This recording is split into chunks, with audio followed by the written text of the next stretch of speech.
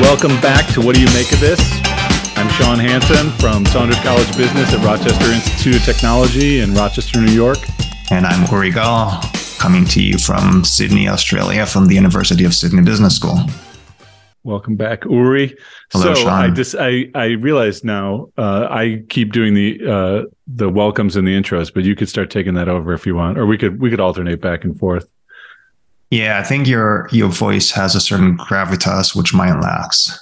But yes, interesting. So you may recall from a previous discussion, or the listeners may recall from a previous discussion that I said that I commented on my own size, that I'm overweight, that I'm heavy. Mm-hmm. And one of the things that occurred to me after that discussion was, do you think you can hear weight in a person's voice? I think with you, surely you can, right? I think with you, that there's a strong correlation between the, how shall I put it? The richness of your voice and the girth of your stature. I was thinking about this because I'm pretty sure no one has ever listened to Biggie Smalls and thought, yeah, he's probably about $170. So yeah, like, who's Biggie Small for our non-American listeners? Okay. I don't think it's just the American listeners who would know who Biggie Smalls is. He was a rapper, also referred to as the Notorious B.I.G. He was a rapper shot and killed back in the 90s, seemingly in retaliation for Tupac Shakur's killing. At any rate, if you listen to his music, you can't possibly miss the fact that the man was heavy. Okay. Based on his voice. I recall you presenting at a conference. It must have been 10 years ago, perhaps a bit longer. And you were standing at the podium, and for whatever reason, I forget the specifics, but you made a comment about the girth of your body. And you reassure people that they shouldn't be concerned, that you might seem to be like an angry person, but that you're actually quite cuddly. Now everyone's going to think that I'm morbidly obese. I'm just, No, you're just very tall. Well, I'm tall and carry too much weight. But what kind of a weird ass thing is that to say at a conference? What was wrong with me? That had I'm just visualizing how people had to react, and I can see in my mind's eye the looks of mortification on people's faces. Well, maybe he had spotted something in the audience, like a sense of discomfort that something bad might be coming, and he had to reassure them. Well, that would not be the first time in my life that I've seen that look on people's faces. I'm trying to be sensitive to it. Yeah. Interesting. So on this point of being sensitive to it, this week we are going to be talking about the topic of Generation Z entering the workforce and the implications of Gen Z coming to our places of work and integrating into the communities and offering their own talents to the organizations we populate, and the opportunities and challenges that creates for managers. So I got to ask you, and the reason I say that's relevant to this topic of being sensitive to others is I think one of the clear insights we're going to see here is there seems to be an element of desire for connection in this group. But go ahead. Sorry. I got to ask you, you're the one who chose that topic. Is it because you have kids that are nearing that age? Oh, no, my kids are squarely in Gen Z. All of them? No. Yeah. All of them. Oh, okay. So was that why? So Generation Z, just no. I think also the fact that I do see people within Gen Z in the classroom context. Our undergraduates right now would all be Gen Zers, and I just find it a little interesting. I should preface this though with the fact that in general, I hate when people do like categories. I hate categorization stuff. And so when I was a young boy, my parents read some book called The Enneagram, and it's like a personality profile thing where they basically had a 9-point profile or nine profile framework for people's personalities. And I remember my parents during this, when they were reading this book, being, oh, Sean is such a 7. Oh, Danny's definitely a 5, this kind of stuff. And it drove me crazy. I hated it. Yeah, people do that with different types of personality tests. The Myers-Briggs is a famous one, and people. I always think it's really weird when people refer to themselves, not to other people. I'm such a. I forget the names of the types, but there are 4 letters. I forget them as well. It always strikes me as kind of funny, and also probably an example of kind of self-reinforcing expectations. So once you do the survey and you realize that you fall within one bucket, you actually start acting like that bucket. Yeah, right. But anyway. But yes, Myers-Briggs is another one that I hate that. Or even in the psychology literature, one of the very big streams of research focuses on what's called the Big 5 personality dimensions. And these are sort of the 5 things that have shown up repeatedly through research to be quite robust. But it drives me crazy when people, put a lot of value in it, because it just, I don't know.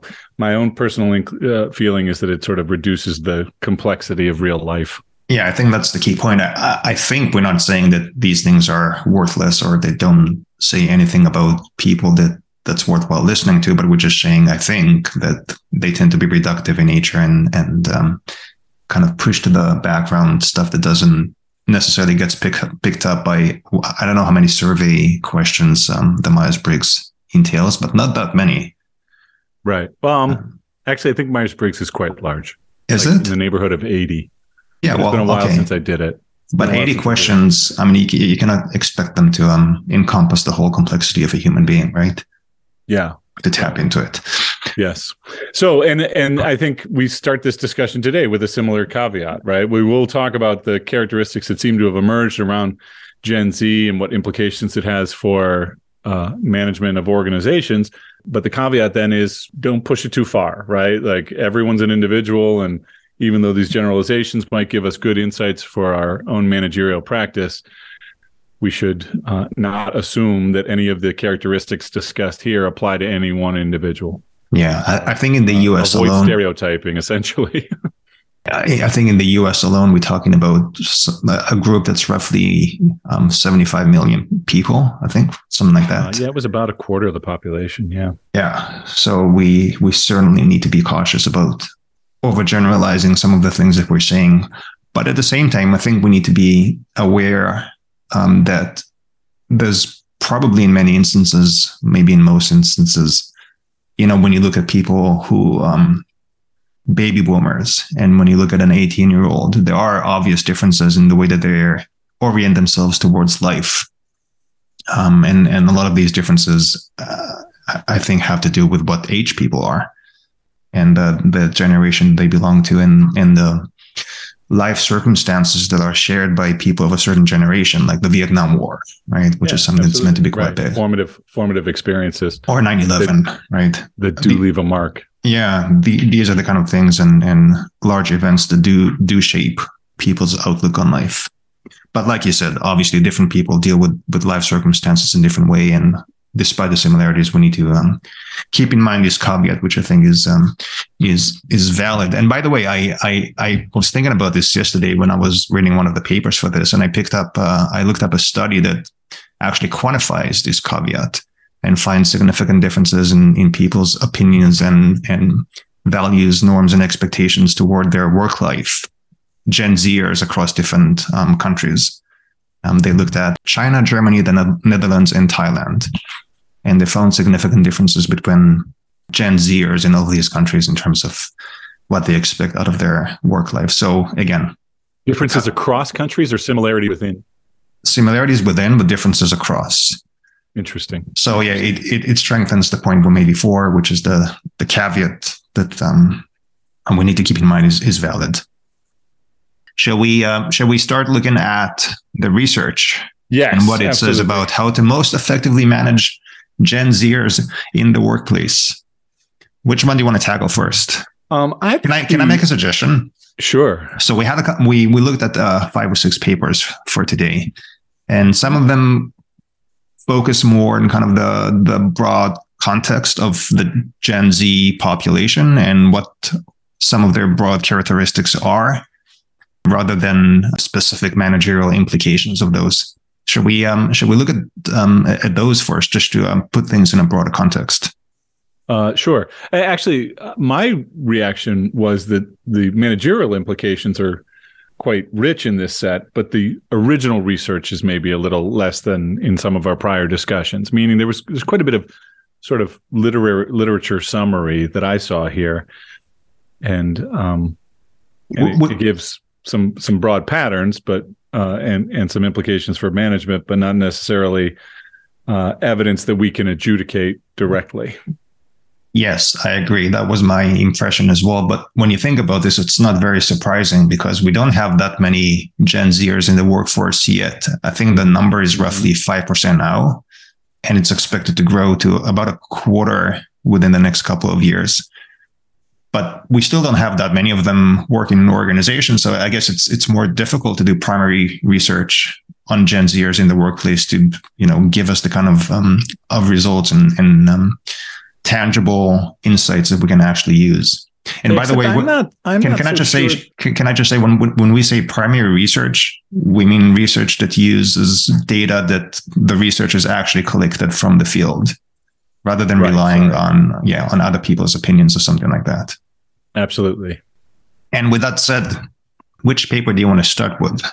I think the California Management Review article. One thing we should preface all of this with is that what do we mean by Gen Z? So Gen Z means people born, the dates vary somewhat, but essentially between 1995 and either 2008 or 2013. Yeah. In the various citations. So before we launch into that, I also will say, I'm not sure that we don't have a better vantage point on, as one can, to the degree that one can, being outside of a generation, on Gen Z than anyone. You and I, as college professors. Exactly. Yeah. As college professors, I think we have seen these generational shifts, and we've been teaching Gen Z students for, roughly the last 5 years. And I think it may be anecdote, but I think we have a fairly good vantage point on some of the characteristics of the generation. Yeah, and I think the cohorts you and I have studied over the last few years have some similarities, but I think some obvious differences. So you're based in the US, in New York, and I think most of your students are American. Is that roughly the case? Undergraduate, yes. Yeah. So my undergrads are roughly half Australian and half the other 50%. I would say that 90% of that 50% is from China, and then a bunch of other countries. Okay. So do you want to offer the summary of the article? This is an article in California Management Review, published in 2019, so a couple years old, by Holly Schroth, and it's called "Are You Ready for Gen Z in the Workplace?"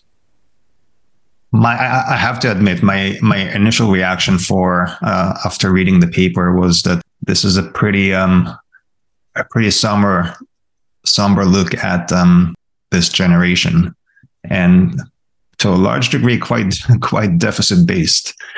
Interesting. Which I thought was, I thought it was, and kind of it was raising many of the points that other papers raised as well, but I think she was looking at them from a slightly different perspective. So one of the, and these are backed by, I think, a lot of research. So there's no reason to doubt that any of these things is correct.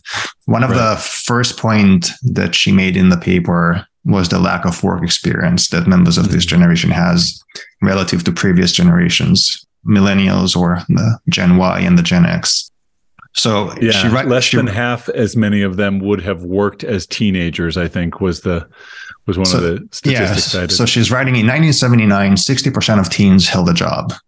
In 2015, 34% of teens held a job, and it's expected to drop to 25% in 2024, which is both interesting in its own right, the drop, and perhaps we can talk about some of the reasons why we've seen it, but also in terms of the implications for people moving into organizations and how we can treat them as new employees, because it's pretty straightforward rather, that when someone has already worked as a teen and then they go to college and then they get another job, they've had a job before. They understand know the basics of being employed, essentially, right? Being employed and the need work for being there on time, and Yeah, dressing appropriately. how to operate and behave in a professional setting. Whereas if you've never had that before, well, there's a bit of catching up to do. Yes. I will say at RIT, we are a co-op school, which means that our undergraduates are required to do a co-op experience in order to graduate. There's 1 or 2 programs across campus that don't have the co-op requirement, but in the Saunders College of Business, all of our programs do. And I am a total believer in this because it means that none of our graduates will have gotten out without a substantive work experience in the domain they are seeking to establish a career in. And I see them often as freshmen. I often assign myself the Intro to Information Systems course because I want to get them hooked on. I want to get them interested in information systems.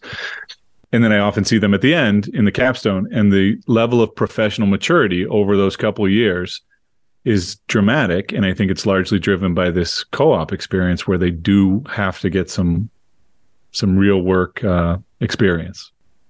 So that's the first thing that she points out, this relative lack of work experience, which seems to be a growing phenomenon or a growing problem rather. And there's a key byproduct that comes out of it, which is this article also identifies an unrealistic set of expectations. Yeah. Gen Z often comes to the workplace with unrealistic expectations about how the work is going to go, how fulfilling it's going to be, how nurturing one's colleagues are going to be, and things of that nature.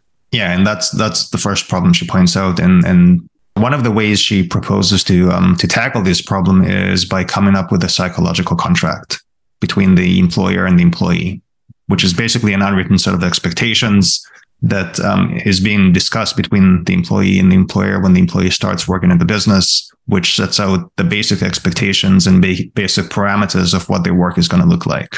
So my read on that was that the psychological contract is always in existence, meaning that any organizational life has a psychological contract of that nature. In the same way that when we use the phrase social contract coming from Rousseau, I think that's Rousseau, right? The premise is that it's just a core characteristic of any social environment. Yeah, but the point she's making is the argument here is to be explicit. Exactly. To be explicit about it. Exactly. Yeah. Because there's no much, implicit common denominator that can be relied on in this context when people have never worked before and they're not sure what to expect. And I guess that's especially the case given another characteristic of Gen Z, which we've seen in some of the readings, which is that it's probably one of the, if not the most cuddled generation in the history of the US, certainly according to research, but probably in other Western countries as well. And as an American, Sean, with Gen Z kids, what's your take on this? I'm curious. Well, so again, relative to my own experience, I think that's certainly the case. I think, little secret, any of you who are older than 40 will probably have participated in a conversation like this. But even in discussions with people in my own age cohort, we will comment on how when we were kids, you would go home. I know how that sounds. Yes, I'm just saying these are the conversations that happen. But you'd go home, maybe you do your homework, and then you get on your bike and go to your friend's house, and your parents didn't care where you were as long as you came back by a reasonable time or in time for dinner or whatever. And that definitely did not happen with a majority of this age cohort. Their lives were much more constrained. The phenomenon of the helicopter parent definitely prevailed to a significant extent in this group. And so that's some of that aspect of coddling, or what's characterized as coddling. Yeah, and I was interested to see that the language that she used here, which, by the way, I think a lot of it comes from work by Lukianoff and Jonathan Haidt, and they wrote the book, The Coddling of the American Mind, which is very pertinent to the conversation here, is that this generation, again, keeping in mind the nature of the generalizations we talked about before, this generation was not given the opportunity to fail as frequently as older generations were. And if you don't fail, then you don't really know how to deal with difficulties, with adversity. You're not sure. It's difficult to deal with negative feedback. Right. Actually, in reviewing some of this literature, I saw so many apparent contradictions. And this was one of them, right? Was this a lot of this generation had not been given an opportunity to fail. And as a result, there was a significant anxiety about failure. I mean, one of the things we'll get to is that there is clear evidence that anxiety and depression are experienced at much higher rates within this cohort. And that is certainly well developed by Jonathan Haidt's work, Jonathan Haidt at NYU. He has recently been doubling down on that argumentation, attributing it largely to the impact of social media.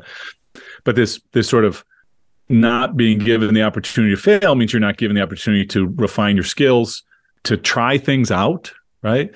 And I was struck that there's a couple comments in here that Gen Z tends to be a little more competitive than what is often called the Millennials or Gen Y, that they're more cooperatively focused, whereas Gen Z is more competitive. And I was kind of struck that it's funny to me that they would be more competitive when they are afraid of failure, right? That they haven't sort of had that experience. But maybe one way to reconcile this is that they might enjoy competition only insofar as they're winning. As long as they're winning. Yeah, right. Yeah. That could absolutely be the case. Yeah. But that was absolutely one of the big things that jumped out at me was the lack of opportunities to sort of develop skills in a natural way that most of us do, which is through trial and error and a little bit of failure.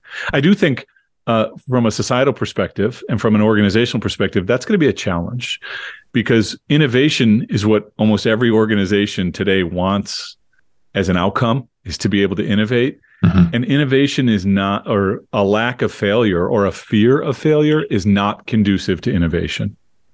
Yeah, I would say that it's a death blow to innovation, even because innovation, for the most part, specifically substantive and meaningful innovation that can actually lead to, a competitive advantage, is oftentimes the results of multiple iterations of failure and trying again and trial and error and again and again and again. And if you're concerned about failing as an individual, or if the organization doesn't promote a culture that makes it safe to fail and celebrates failures as opportunities for learning, then you're going to be in a very tough spot. Yeah. Then you're not gonna see innovative results for sure. A couple of the other characteristics that were highlighted here that I think we should call out. I alluded to this a moment ago, but it's the most diverse in terms of ethnicity and national background. And I gotta say, when I saw this, I thought that was all the data that these studies present is American data. Yes, I'm not sure to what degree it's reflected in other countries. I don't know that we just have the data. So let's just keep in mind that when we make this argument, it's US specific. My guess is that it also applies to Europe, Western democracies. Yeah, I think you're probably right, given the large waves of immigration we've seen in the last couple of decades into Europe. But I'm not sure about Asia or China specifically. I would argue that that's not the case there. I think that's probably accurate, yes. Or India, for that matter. In terms of measures of diversity, I was sort of struck by one of these statistics, which is there's only a slight majority, 52% of the population of this Gen Z population are non-Hispanic whites. And that compares to somewhere north of 70% of the U.S. population overall. So again, those numbers are just reflective of the U.S. context, but it's pretty indicative of a significant change. And that change is then reflected in the expectations of the cohort. The cohort expects organizations and the places where they spend their time and energy to reflect diversity, equity, and inclusion, and prioritize those things and have it as a part of the cultural context of the organization. I think you're right. I think based on the studies we've seen, that this generation expects their organizational workforce to reflect the diversity of the population at large. I guess I have two questions about this. First, is it realistic for organizations to recruit individuals that perfectly or even reflect well the diversity of the population? Like, practically speaking, how much extra work and resources need to be poured into the recruitment process to ensure that this happens? And secondly, is it useful?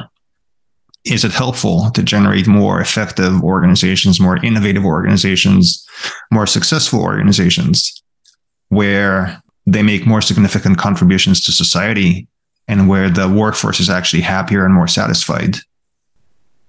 So I think there's probably a series of questions that one could ask there. I think one of the insights from this literature, though, is that it is relevant to building strong, healthy organizations if that's the expectation of an entire cohort that's coming into the organizations.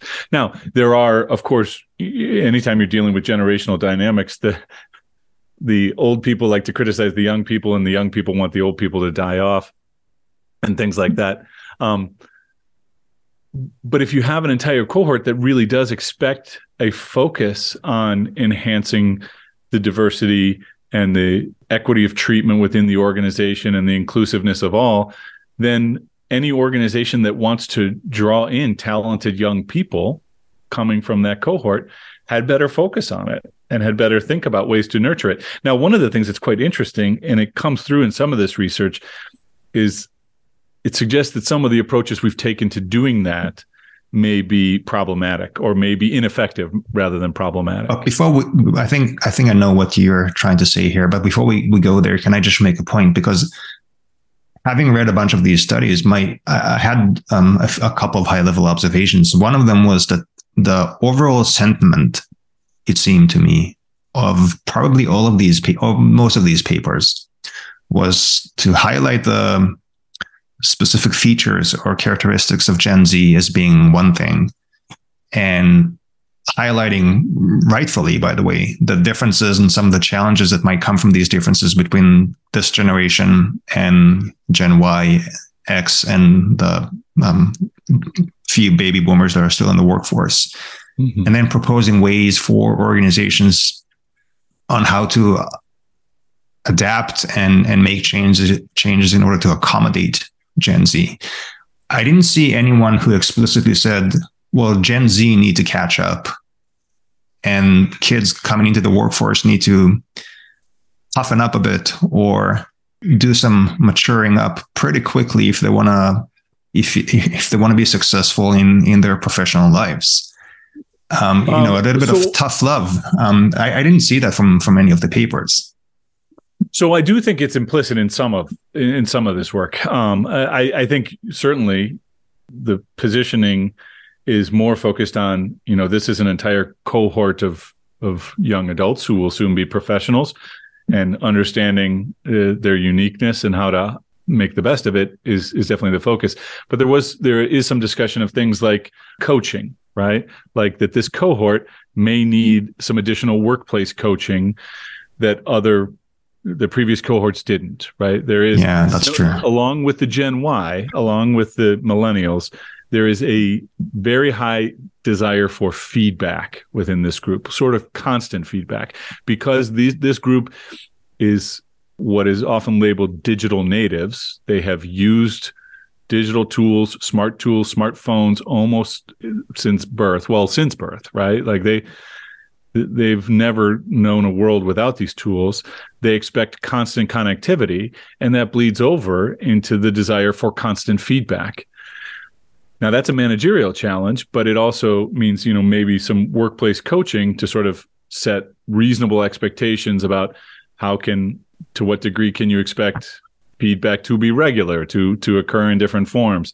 And so there is a little bit of that back and forth about how different generational people across generations can sort of come together and achieve strengths on both sides. Yeah, no, that's a good point. And I thought the point about feedback was particularly telling in an age of social media where everybody expects immediate likes or reshares or whatever the platform offers once they post something instantly. Having to wait a day or a week or a quarter to get feedback from your manager might seem like a very long eternity.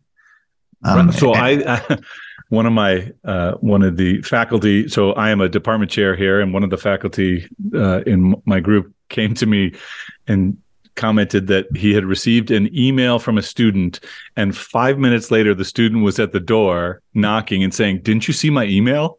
5 minutes later, "Didn't you see my email?" Like that. That's a situation where there has to be some communication around expectations. And I'm one of those who, generally speaking, I don't open my email on Saturdays and most of Sunday. Yeah, and I think, and that's probably going to end up being the case anyway, that adjustments would need to be made on both sides. But I do want to go back to the point about diversity, equity, and inclusion, and go over what the paper said about it, because that's one of the places where I thought that Holly, I forget her last name, the author of the paper, used pretty direct language, if I can call it that. So she writes, Gen Z with 91%. What's that? Schroth. I don't know if I'm pronouncing that correctly, but that's how I would pronounce. That's her last name. Yeah. Last name. Yeah. So she's writing that 91% of Gen Zers believe that everyone is equal and should be treated that way. Diversity, equity, and inclusion are more salient than in any other generation. They support free speech restrictions. They're not opposed to the idea in principle of disinviting speakers or deplatforming people for expressed opinions. And they rely on their own subjective feelings of justice to decide whether a comment is unwelcome and grounds for a harassment claim. Now, this is problematic for organizations, which are professional entities that have people in order to accomplish complex tasks that cannot be accomplished by any one individual. That's basically the essence of organizations. And obviously, organizations have always had to accommodate and deal with people of different backgrounds and opinions and political orientations and all the rest of it. But what I thought was interesting here was what she wrote about how to manage this workforce. And she pretty openly criticized what many organizations do, and I think including both of our organizations, institutions as well, which is the introduction of various anti-bias training programs. Training sessions, right? Yeah, and training in unconscious or implicit bias. Yeah, that's right. So the idea behind them is to make people more sensitive to how they behave and what they say in order not to offend anybody in the workplace, which is not an unreasonable thing to do on the one hand, but she's writing that it may actually lower the threshold for what is considered to be offensive and may result in employees perceiving subtle signs of prejudice, even when they don't exist.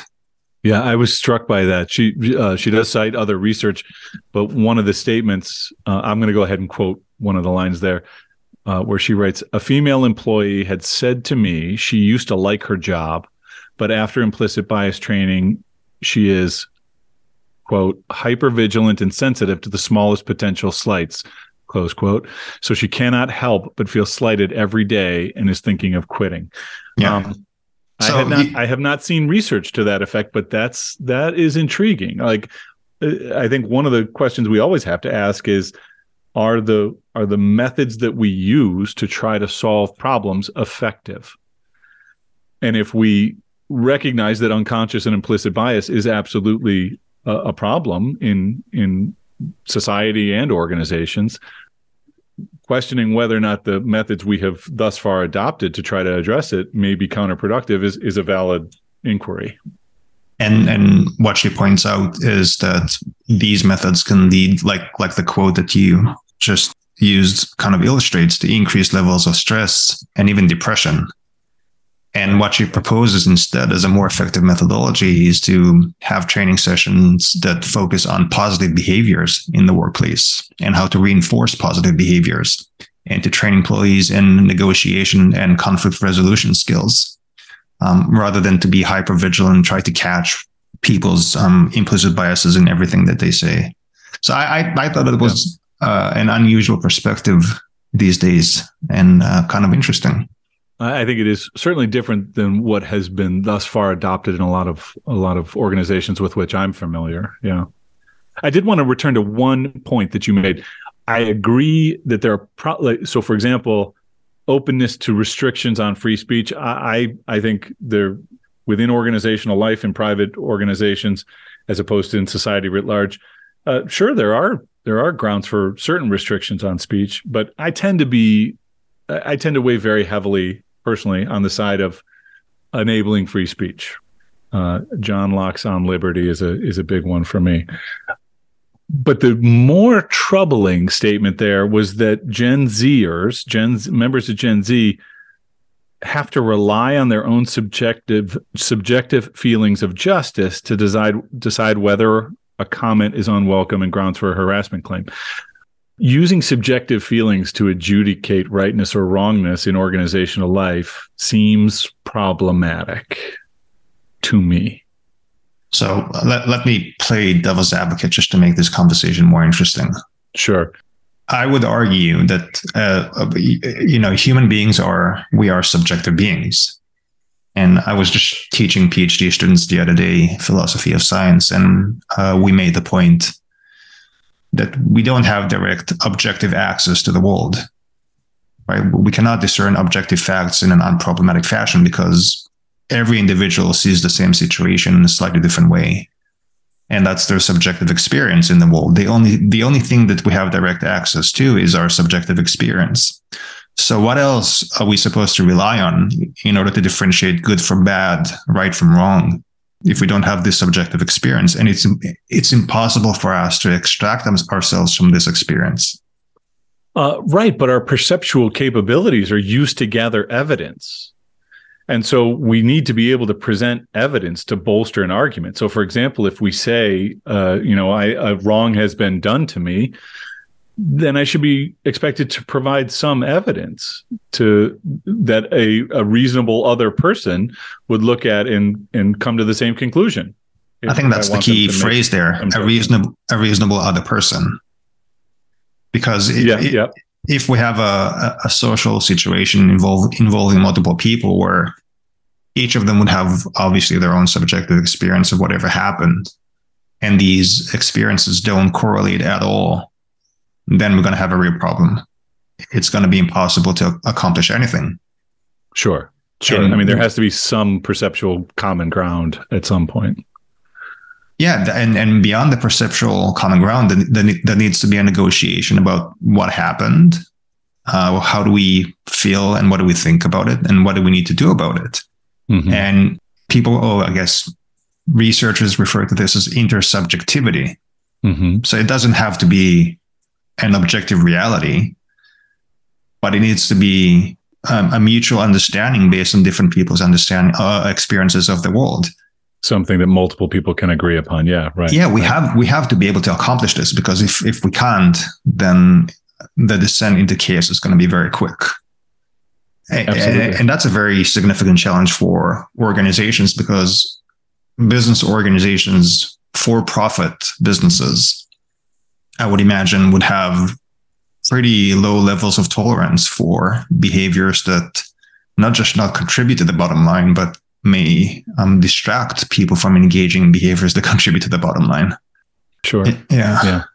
So one of the topics that or one of the characteristics that we've touched on already a little bit, and I think it's highlighted in another piece, is this prevalence of anxiety and depression. So mental health concerns. And just to keep us moving, there was another paper called Here Comes Generation Z, Millennials as Managers. This is by Gabrielova and Buchko in Business Horizons in 2021.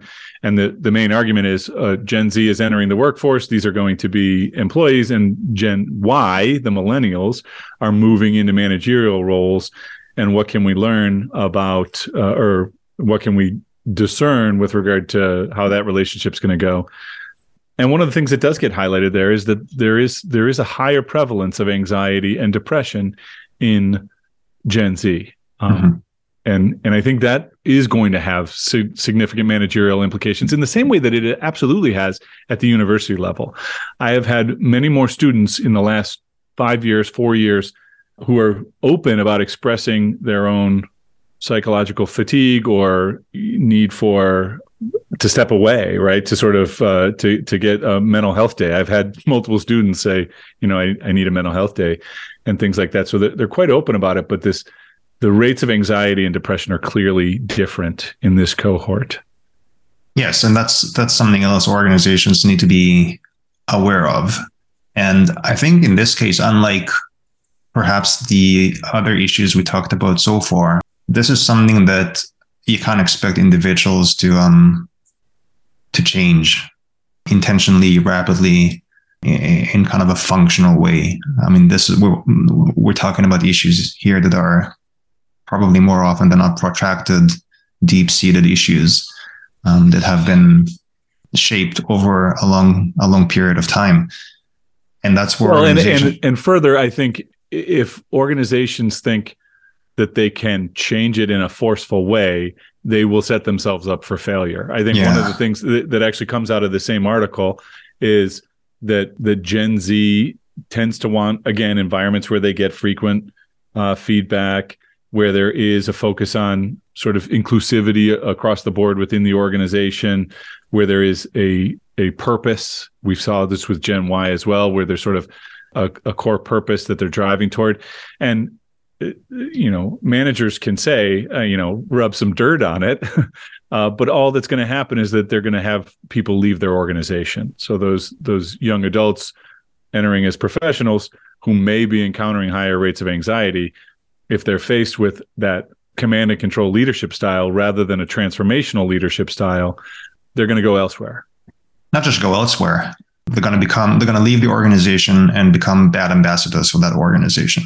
Oh, sure. So I think we both in agreement that doing so would be a very bad idea, and that organizations just need to become more accommodating to dealing with a wider variety and perhaps more serious emotional issues that their workforce has to or is dealing with.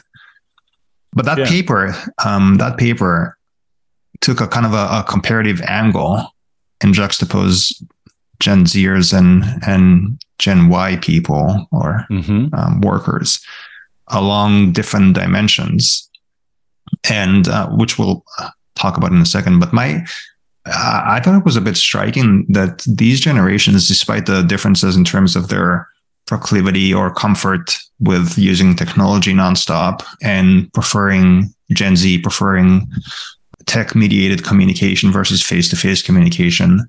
Otherwise, I thought that the primary characteristics that paper looked at were pretty similar across both generations. So they look at intrinsic work values.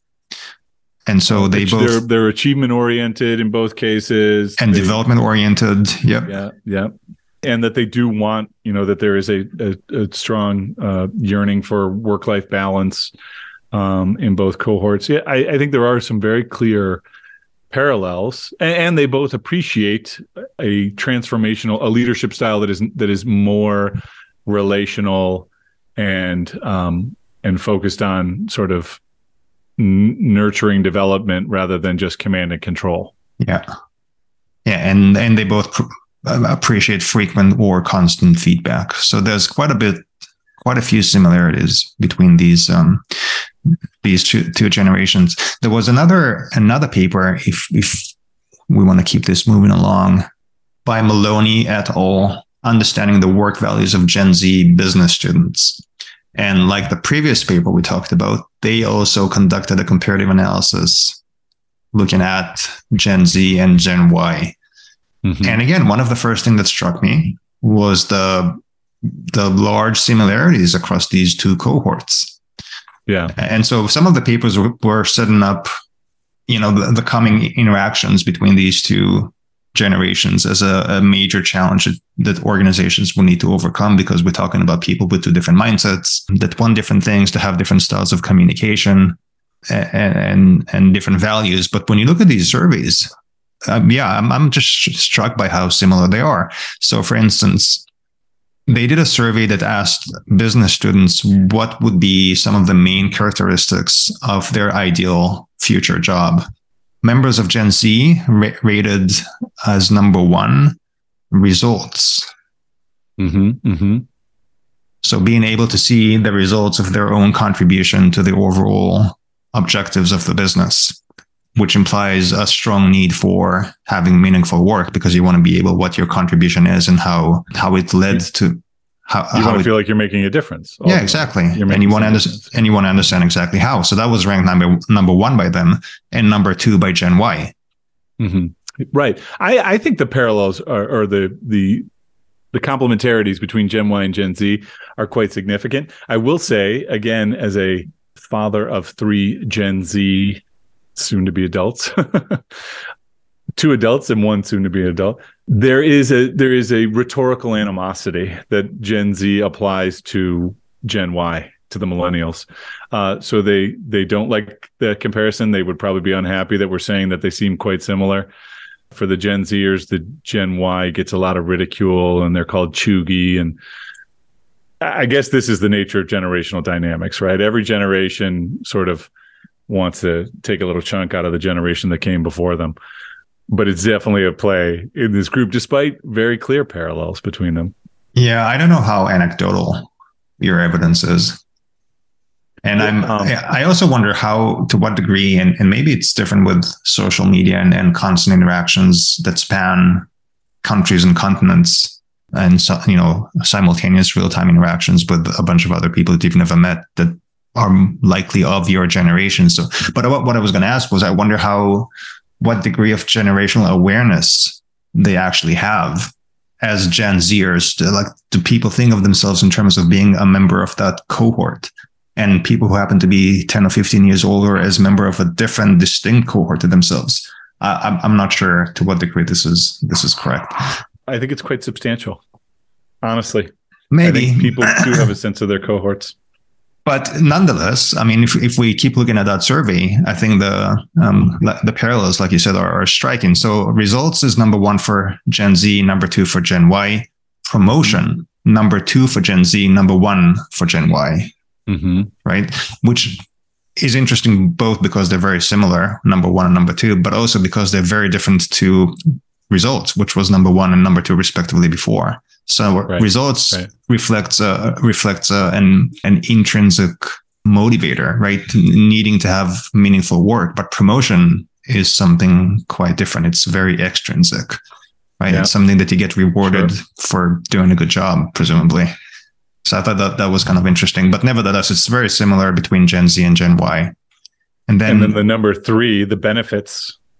And so basically everything with regard to stability was almost directly parallel between. Yes, I thought that was very interesting. So for Gen Z, number 3, 4, and 5, respectively, all have to do with having a stable job. Mm-hmm.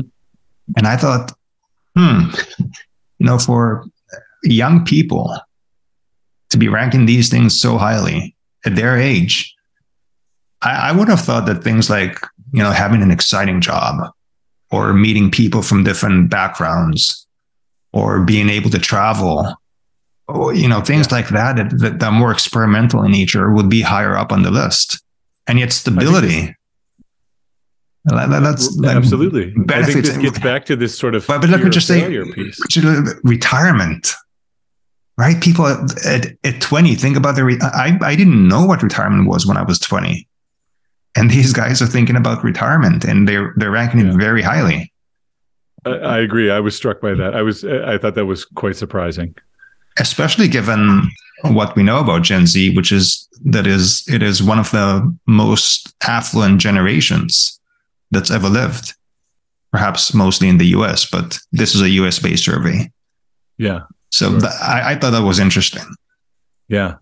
The other thing that I found quite striking in this set was that social elements were rated quite low by both generations. Yeah. So things like friends, contacts, interests within the workplace were almost at the bottom of the stack in terms of the ratings for both sets. Yeah. What did you make of that? How did you interpret this?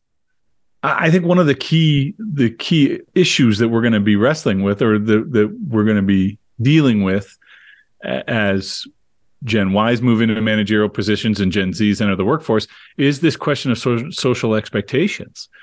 That there is evidence to suggest that sort of the emphasis on social interaction is much lower. One of the key issues, we haven't gotten to it yet, but one of the key issues of communication, or one of the key issues, is that communication modalities are quite different. Gen Z and Gen Y, for that matter, prefer text over all other forms of communication. They don't They don't care for face-to-face or voice-based interaction, which in a prior generation would have been the favored approach. Yeah. So I think social expectations and differences in social expectations are likely to be some of the biggest points of fracture between generations over the next decade. So that reminds me a paper that we already mentioned by Gabrielova and Buchko. And they acknowledge the point that you made before, that people have, or Gen Zers have, different expectations in terms of social interactions, and that they tend to prefer to be more individualistic, and they have a reduced need for intense and ongoing social interactions with a large number of people. And then what they recommend to do is for organizations to provide opportunities for these people to work in very independent settings, like small groups that are not necessarily directly supervised constantly, and to give them more autonomy and more opportunities to do meaningful work that doesn't involve ongoing intense interactions with a large number of people. Yeah, I was conflicted about this because I think the question you raised earlier about to what degree do we want to change innate tendencies of a group as opposed of a cohort, let's say in this case, as opposed to adapting organizations and institutions to their proclivities. I think the same question is raised here, because you're right that conclusion was, well, maybe give them more individualistic environments. But personally, my perception is that the anxiety and depression that we've highlighted already is not unrelated to the social dynamics and the social fragmentation or lack of deep relationship building that's also being highlighted here. I think those things are connected. Now, I would have to gather some additional evidence, but intuitively, I think there's a link there. Yeah, but I think maybe you're not wrong, but I think there's a lot of research that highlights the relevance of social media and online interactions, and the increasing mediated online interaction. Hold on, increasing need for immediate gratification. Don't tell me to hold on. Young man, I'm talking. Yeah. So it might be true that the relative social isolation that many members of Gen Z experience is one contributor to the stress and depression that they're feeling. But I do think that one significant element of that, which is social media and online interactions, it doesn't exist in these work group idea that the paper mentions. Mm-hmm. So yeah, well, we may not be in complete agreement about this. What else? There is one other paper that I would love us to just touch base on. This was another one in Business Horizons, also from 2021. I don't know if that was a special issue, the Business Horizons one, but this is by Pichler, Coley, and Granitz, and it's called DITTO for Gen Z, a framework for leveraging the uniqueness of the new generation. And DITTO is in all caps because it's an acronym for the framework that they set up, that characterizes what the authors argue are key axes for research about this cohort within organizations. So what does the acronym stand for? D is for diversity. And again, as we've already highlighted that, but the idea of being prepared to recognize the diversity within Gen Z in the recruitment process and in our own organizational cultures. I is individualism, and it's paired with the first T, which is teamwork. So this cohort seems to be a little more competitive than Gen Y, and they want environments in which they can compete for achievement. The second T then is technology. Again, we're talking about digital natives, so understanding their relationship with technology and their expectations with regard to technology is going to be key. And then the O is organizational supports. And I think this relates back to issues around mental health that we see within the cohort. So I think taken together, it's a pretty good framework for understanding some of the uniqueness of the group and some of the issues that managers will need to consider going forward. Yes, I agree. I think there's a lot of a significant common denominator between this paper and others in terms of recognizing the specific the unique characteristics of Gen Z, right? Which which involve being technology natives, right? So they prefer online communication. Again, it talks about a generation that experiences high levels of mental health issues, a generation that largely prefers or is more accustomed to working individually, and that is more diverse than any other generation before it. And I agree that the DITTO framework is quite comprehensive in terms that it addresses all these main characteristics. I thought it was interesting what they proposed in terms of the first D, diversity, to create opportunities for intergenerational work, which I think goes beyond just acknowledging the diversity within that generation, Gen Z, but actually recommends working across generations. I guess, again, to facilitate this mutual adaptations that are going to be required in order to make those teams successful. At the same time, I see that as potentially entirely consistent with the concept of diversity and inclusivity, is that we want people to be able to feel welcomed within organizations, and creating opportunities to interact with others and to learn from the life experiences of others, I think is something that is conducive to creating a culture of inclusivity where everyone feels like they can apply their talents. Yeah, I totally agree. Yeah, I think this is a good idea. So what are our takeaways? What do you make of this? Main takeaways from the conversation today. We are dealing with a new generation entering the workforce, which, although currently consists of roughly 3% today, is gonna make up, I think, roughly 25% by 2025, 25% of the workforce. So I think it's quite clear, as all these papers point out, that we need to be thinking about this in a conscious and explicit way. And I am fully supportive of doing this before the 25% becomes a reality, and we're kind of not sure how to deal with a generation that, as all these papers point out, I think rightfully has some, despite the similarities with Gen Y and Gen X, also has some unique features that set it apart from these older individuals. So thinking about these differences explicitly, I think, is a very good idea. And I think organizations need to embrace these conversations sooner rather than later, if they haven't already started doing that. Yep. So a couple of my takeaways, I will say, a leadership style that is transformational rather than command oriented will be critical. Trying to facilitate achievement rather than merely control the actions of one's subordinates, quote unquote, I think is going to be very key. A continued focus on inclusivity in the workplace and making sure that everyone does feel welcome and feels able to contribute in substantive ways. But at the same time, regarding this, also putting in place mechanisms to ensure that people are able to focus and develop their ability to work in a positive fashion and to resolve conflicts and disagreements in a positive, constructive manner. Constructive. I think that's key. I think absolutely dealing with, and actually this is another one that as college professors I think we run into, is that one of the things I do recognize in this age cohort is that they have little sense of the escalation ladder, meaning 0 to 100 in 2 seconds. 0 to the president of the university. If I disagree with the professor about something, rather than go and speak to the instructor and then possibly a department chair and then work through the escalation, I immediately send an email to the president and expect 5 minutes later the president of the university to respond to me, right? So working through ways of addressing conflict, I think, is going to be important for sure, and trying to nurture sort of collective understanding of goodwill and pursuing conflict resolution will be critical. And this is one of the things the organizations, I think, need to make explicit when they discuss the psychological contract with their employees, which is a point that we touched on before.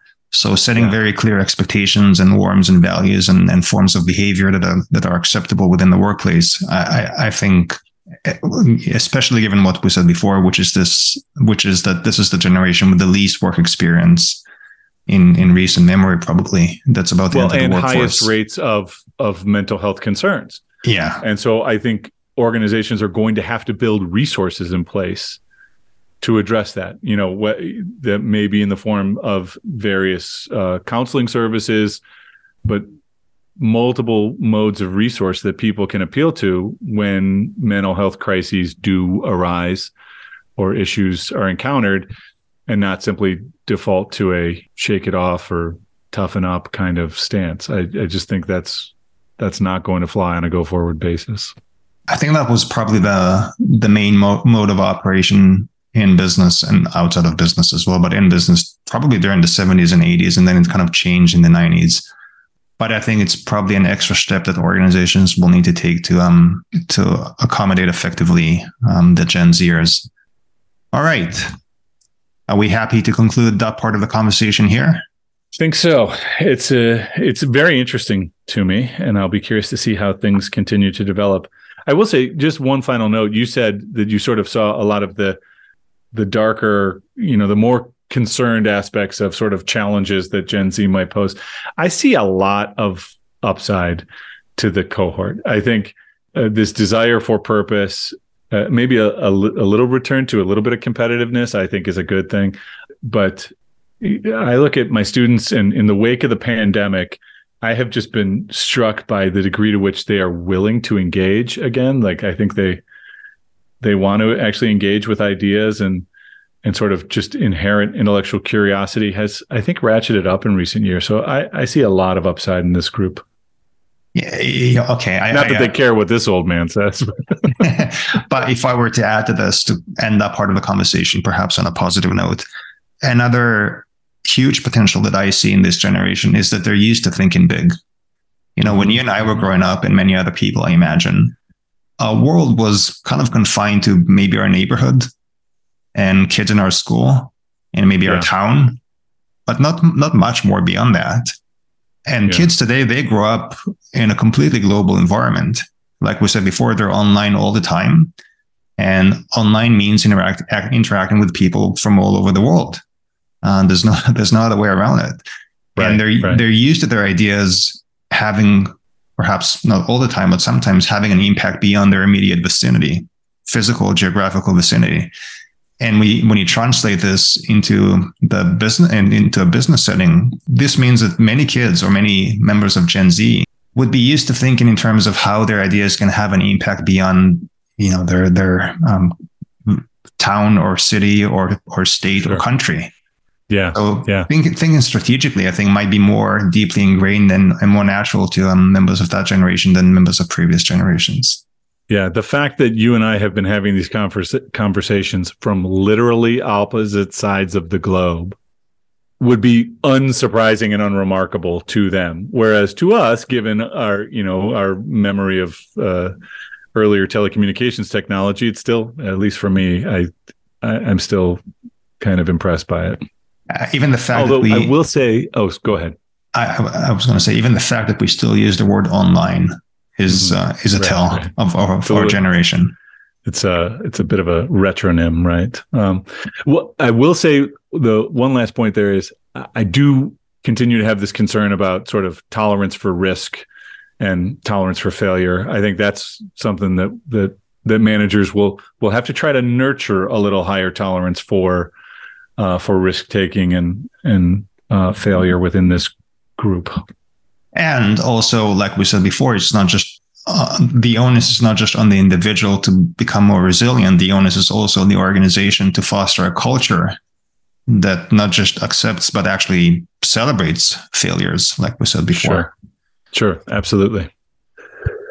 Okay, so I think it's time for a few of our favorite things.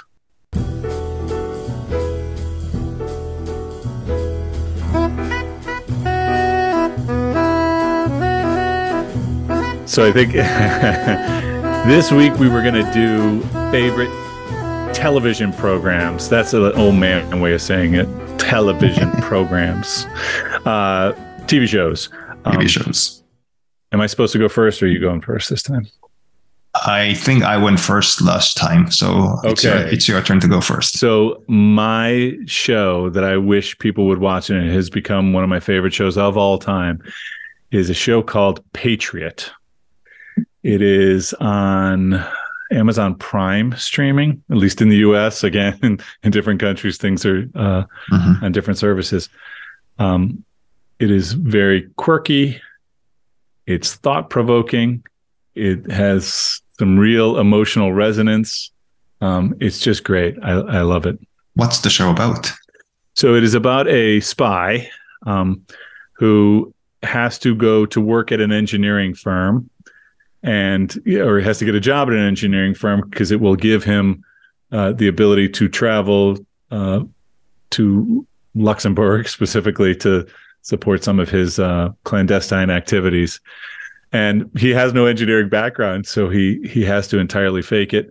And to address his own mental health crises, he has a habit of writing and performing folk songs on the side. Is this a comedy or a drama? I think you would call it a dark comedy. It's hilarious, but it is also, there's plenty of drama. So I think a dark comedy is what you would call it. I highly recommend it. It's pretty recent, right? So there were only 2 seasons, and after 2 seasons, they canceled it, and I'm still heartbroken. So my show is Handmaid's Tale, which I think the Margaret Atwood book, right? Well, I guess based on that book, the TV show, yeah. I have not seen it. Which service is that? That is also on a streaming service. Which one is that? I do not know. It varies by country, like you said before. You haven't seen that one? I haven't. No. I know Elizabeth Moss, right? She's in it. She's in it. And so if you haven't seen it, you should definitely check it out. I think there are 4 or 5 seasons by now. I'm not sure exactly how many, but it's very successful. And it describes a dystopian American society basically after the US has been taken over by an extreme religious sect. And it's now called Gilead, which is a biblical name. Right.